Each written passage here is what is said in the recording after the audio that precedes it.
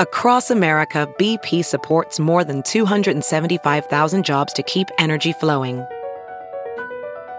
Jobs like updating turbines at one of our Indiana wind farms and producing more oil and gas with fewer operational emissions in the Gulf of Mexico. It's and, not or. See what doing both means for energy nationwide at bp.com/investing in America. Welcome to my Just Jenny podcast. It is Sunday night. This drops on Monday. I asked Dr. Jenn Mann to come on the podcast because she is a psychotherapist. You probably know her from Couples Therapy on VH1 and her most recent book of many that she's authored called Relationship Fix. It's terrific, is with me because I wanted to talk about how we're all just out of sorts. And by we, I mean a lot of Jewish people. And I think a lot of people in general who tend to care about those who are feeling scared and afraid. And it is, as I said, Sunday night. Today was my dad's unveiling that in Jewish, just before a year since somebody's passed away, you go into the cemetery and you look at the tombstones. It's just been a long, exhausting day. So we'll keep this pretty brief. But Dr. Jenn, welcome to the podcast and thank you for agreeing to help out. My pleasure. So the situation in Israel, the terrorism, regardless of what side you're on, we all can agree that Hamas are terrorists. That's just not like a debatable thing. That death is awful, that the innocent lives of people, it's just horrifying.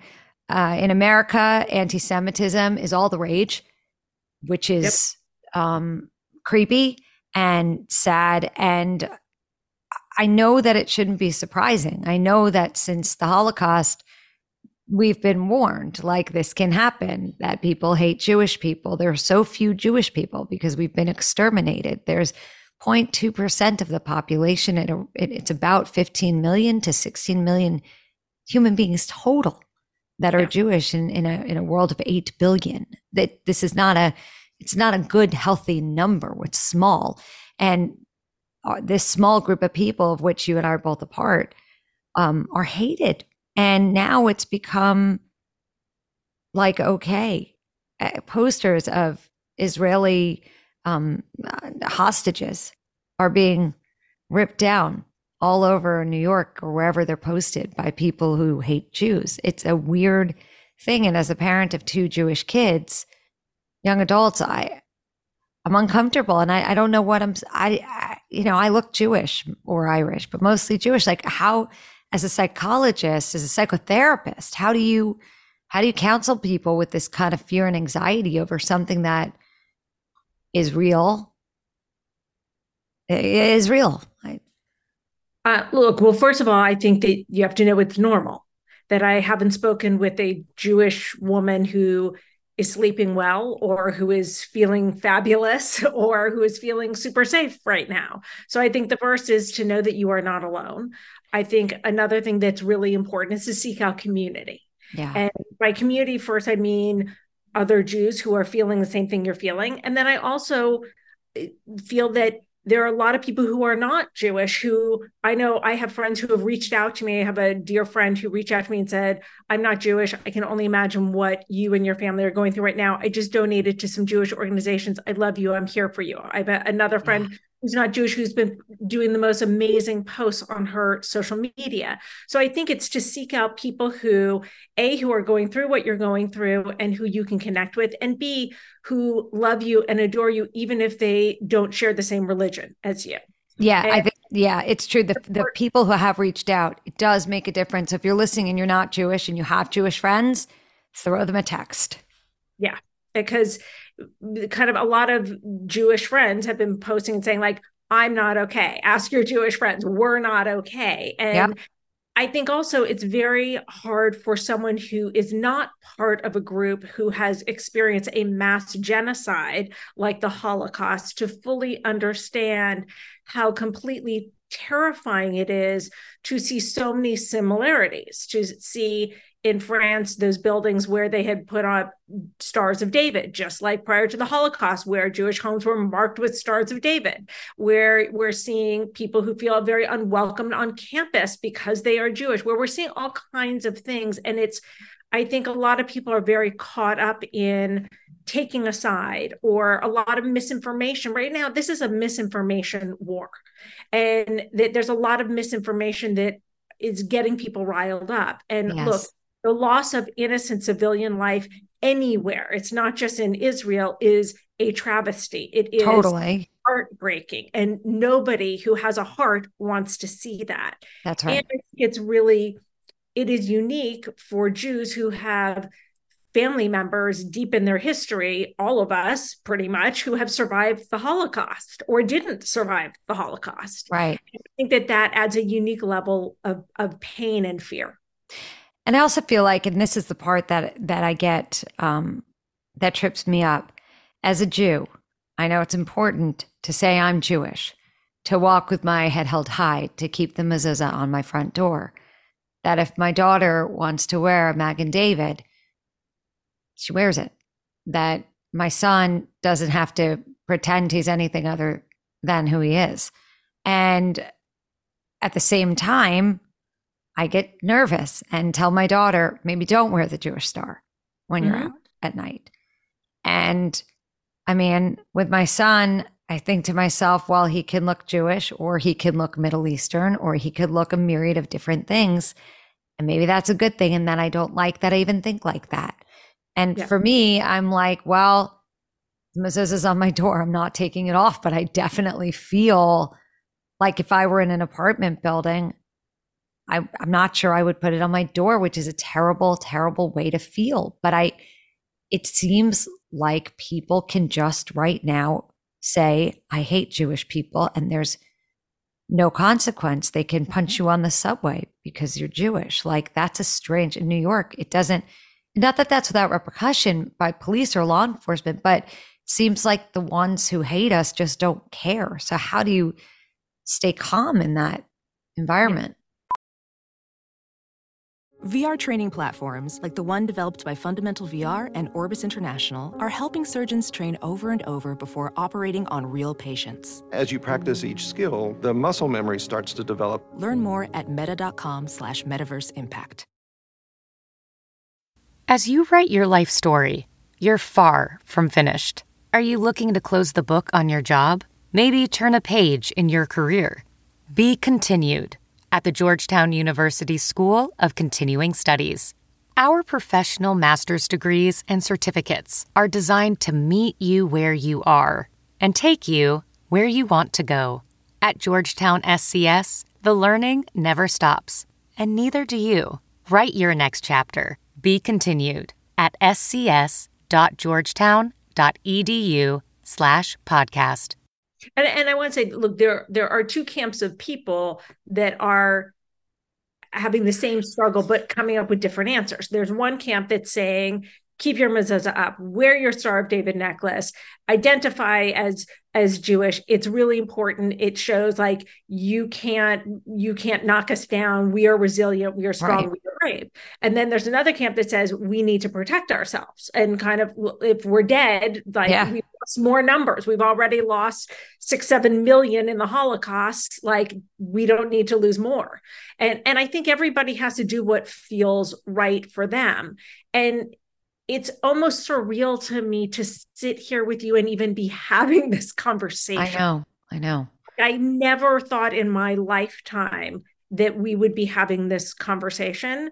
And it's pretty stunning. And that I think that really it's unfortunate, and it's scary. And I think that everybody has to find their way. And I also think that it's very important that we are proactive in really dispelling myths in the media, myths with our friends.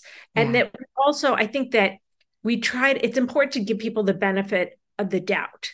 And I know that may sound crazy at a time like this, but if someone says something that is offensive, if somebody says something that is anti-Semitic, if somebody says something that is historically inaccurate, that instead of punching them in the face, instead of attacking them, to say, hey, would you like to have a conversation? Because I actually see it differently, or I have some different information. Let's have a conversation. Yeah. And one of the things that I find to be so jolting and disturbing is these videos I see over and over again of people tearing off the flyers of the hostages in Israel, which, first of all, I don't understand. I understand if you have a different view. I get that.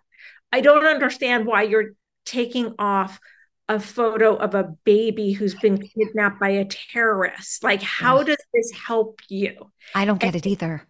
And it feels like people who are doing that are just trying to make a statement, that we're in kind of a culture right now where you've got to march for something, you've got to rally for something, you have to have a strong view, and that somehow that makes you strong or validates you in some way. And there are some people I see taking them down, and then the person who's videoing them says, like, hey, why are you taking that down? Very rarely is there a conversation where that person says, well, this is why, because I feel that this is X, Y, and Z, and there's a intellectual conversation, and maybe a meeting of the minds or not, but a lot, it's just screaming and yelling and people, fuck you, and like all that, like, we have so much anger and hostility right now in the world. And I think not being that is important. Whether if someone is watching this and saying, like, look, I don't agree with your perspective, or I don't agree with Israel, or you're Jewish and I don't really understand that.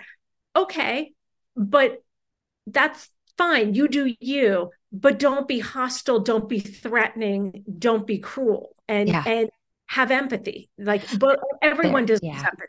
Well, I think you just hit it, because how do you have no empathy for kidnapped babies, kidnapped grandmothers, kidnapped teenagers, kidnapped people? And that's what these posters are. There are hostages that we know about that Hamas has, and that's what the posters are, that the need to take them down and sort of shriek, I hate the Jews, or whatever seems, I mean, not just excessive, but like it's weird. I don't, like you said before, as a Jewish person, I've always had in the back of my mind, yes, Jews are hated. I know the jokes, I know the tropes, I know the whole bit, but I didn't ever think it was in my city. I didn't ever think it was this close by, or that there was actually like real concern.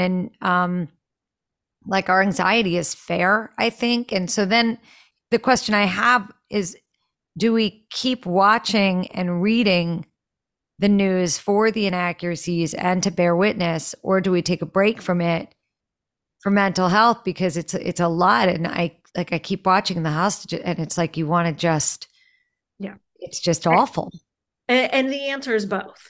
The answer is, we keep watching because it's important to know what's happened. I think it's important to bear witness. And, the footage that we have all seen, and I can only speak for myself, but I have a feeling you've seen a lot of the same footage, is so unbearably graphic. I mean, we are in because of social media, we are in a very different news cycle, information cycle, and misinformation cycle than ever before, where you're scrolling and you can see someone get decapitated. You can see a dead baby. You can see all kinds of horrible things. You can see people being kidnapped. You see people running in the Nova Festival from shooters. So if you're on social media, you have no way to know what's coming next in your feed. And while I do think it is important, and I also think it's important to be a critical thinker in everything you're viewing, whether it's Israel related or Gaza or anything else. But I also think that there are times where you have to take a break. And I know, like, I took like 3 days where I got my news from CNN. I got my news from the Today Show, from a bunch of Fox, from a bunch of different other sources, because it's a little more sanitized. I'm not going to do something that is completely unexpected and graphic. And sometimes you have to kind of catch your breath, and I have a lot of clients who I've said, like, okay, take a little break right now. Yeah. I think it's healthy to do that, especially as parents too. And you have teenagers, like how do you deal with your teenagers because they're on social media, and how do you deal with this? Well, I think that in some ways it's easier to deal with teenagers than it is with like elementary age kids, because teenagers, you can have a conversation that is informative. You can have one that is intellectual, that is historical. You can talk about the Holocaust. You can talk about all kinds of things. And it's an easier conversation to have than a young child, where it's like their innocence is being taken away in a certain way. And look, all of our innocence has been taken away in all of this. There are things that we have now seen with our eyes that we never could have imagined. That's true. I think that that's one of the things that's so shocking and stunning, and our brains don't really know what to do with that. That when we see this kind of unbelievably graphic footage, or footage of, children in Gaza being, in the hospitals and being taken out of buildings, like it's all just so fucking heartbreaking. Yes, it's too much. And to watch all of this heartbreaking information and images, it's very hard to know how to digest that, because it's so cruel, it's so horrible, it's so debilitating. And we have to be talking to each other, and we have to be watching, we have to be taking a break. And, it's a lot. Welding instructor Alex DeClaire knows VR training platforms like Forge FX help students master their skills. There's a big learning curve with welding. Virtual reality simulates that exact muscle memory that they need. Learn more at meta.com/metaverseimpact. It really is a lot. And I mean, I've avoided actually seeing the footage, because every time I've seen that it could be showing up, like a preview, I dip out, because I can't handle that. I can't handle hearing the stories, even, because it's just so, it's so sick. It's too much. We've all heard the stories of the soldiers, what they've walked in on and seen, and the stories of what the terrorists have done, what Hamas has done. And again, like you said, of course I feel it when innocent victims from Gaza are used as human shields by Hamas. Like, that isn't okay. Like, none of it is okay. But I mean, as a Jew, I look at the numbers and I think how few of us exist. And the fact that it feels like we're under attack from every side is just, it's jarring. Like, it's jarring and it's upsetting and it's confusing. And again, like, I've never felt any feeling of hesitation about being like, oh, I'm Jewish. And I still don't, but I feel it. But I feel it when I'm out and about. Like, I don't know. It's a shift. It's an absolute shift. And, there's a post that has gone around, and I actually know someone who knows the person who posted it, of a woman who was in an Uber, who she got in and the driver, pulled away, and they were driving, and he said, "Are you Jewish?" And she lied and said no. And he said, "I'm glad to hear that, because otherwise I would have had to kill you." It's a post that's gone viral. And it's very disturbing. And like, who would have thought in 2023 that conversations like that would be had? And I think one of the things that adds to the trauma is that I know I look at some of these people at the festival, or some of these families, and I go, oh, that looks like me. Sure. That could have been me. And I think that adds to the trauma. And I think that when we're seeing this graphic footage, again, we are getting kind of a vicarious PTSD, because we are imagining ourselves as this person. We are empathetic people. And so it's very hard to not be traumatized by it and not have a secondary PTSD experience. Yeah. Also, watching the young people, Raquel, my daughter, went to Birthright 18 months ago. And so she was there. And two of the soldiers on her trip are on the front line. And that's scary. My niece spent a semester in Israel, went back a year ago, same kind of thing, or went back like 8 months ago, same kind of thing, that they feel very connected and very much like you're saying, they could be there. I have friends who've had cousins or brothers or nephews or funerals every day. I mean, just, it's harrowing. And I guess there's almost a helplessness because what can we do other than what we're doing? So I guess the answer is we have to just deal with it and have a little bit of perspective that Israel is in the moment going through this, and we feel it because we're Jews and we're humans. But the United States, while it has this wacky amount of anti-Semitism, we're not actually at war here at this point. So we have to sort of get that perspective, even though it feels like we're under attack. And I think that it's hard because when you see all of this anti-Semitism on campuses, on the streets, in all these different places, it really echoes back to Holocaust era of like, wasn't this kind of the stuff that we heard about before the Holocaust happened? Yes. Like, what's next? And is there a Holocaust coming? I don't know who hasn't asked that. And like, it's terrifying to even think that we're in a place to ask that question. And then also, even just separate from specifically being Jewish or Israel, what does all of this mean on a bigger plane? Like, could this lead to World War III? Right. What does that mean? And that's pretty terrifying. That is so terrifying. By the way, that is such a good point and so scary. Yeah. Because I wish I could sit here and say, Jenny, you're just being anxious. Right. Like, no, like that, like you shouldn't even be thinking about that. That's crazy talk, but it's not. Right. That's the thing. It isn't, because what we are seeing, right, is countries taking sides. And what's, I hope it's not World War III. I hope this doesn't become that. I can't even go there. Yeah. I think we each have to, a day at a time, like you said before, like speak out and speak up about what we know is true. Yeah. Pay attention in our daily lives. If you feel compromised and need to protect yourself and not say you're Jewish, don't have shame around that. There's survival is important. Yeah.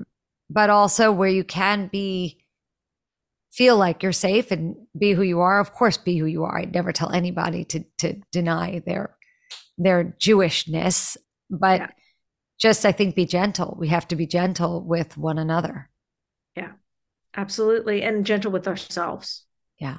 Oh yeah. Yeah. And find community. That's, like you said before too. Find people who are going through similar things with this.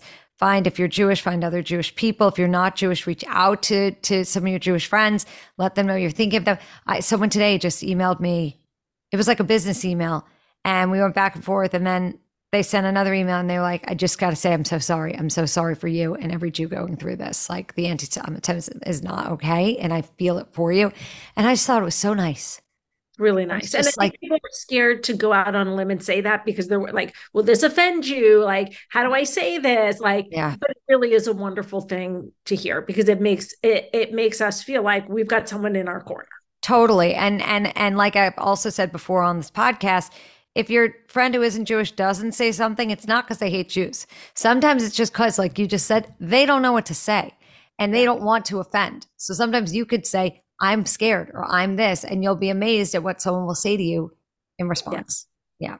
Well, thank you for talking to me. Obviously, people go get The Relationship Fix, which is Jenn's book. It's great. Follow Dr. Jenn Mann on Instagram at Dr. Jenn Mann. And where can they catch you? 2 N's on Jenn, 2 N's on Mann. Always 2 N's on Jenn. Always 2 N's on Mann. And is that the best place to find you? That's the best place to find me. Yeah. And that can lead you to my website where you can find my books and appearances and stuff and all of that. All right. Thank you for being on my podcast. My pleasure.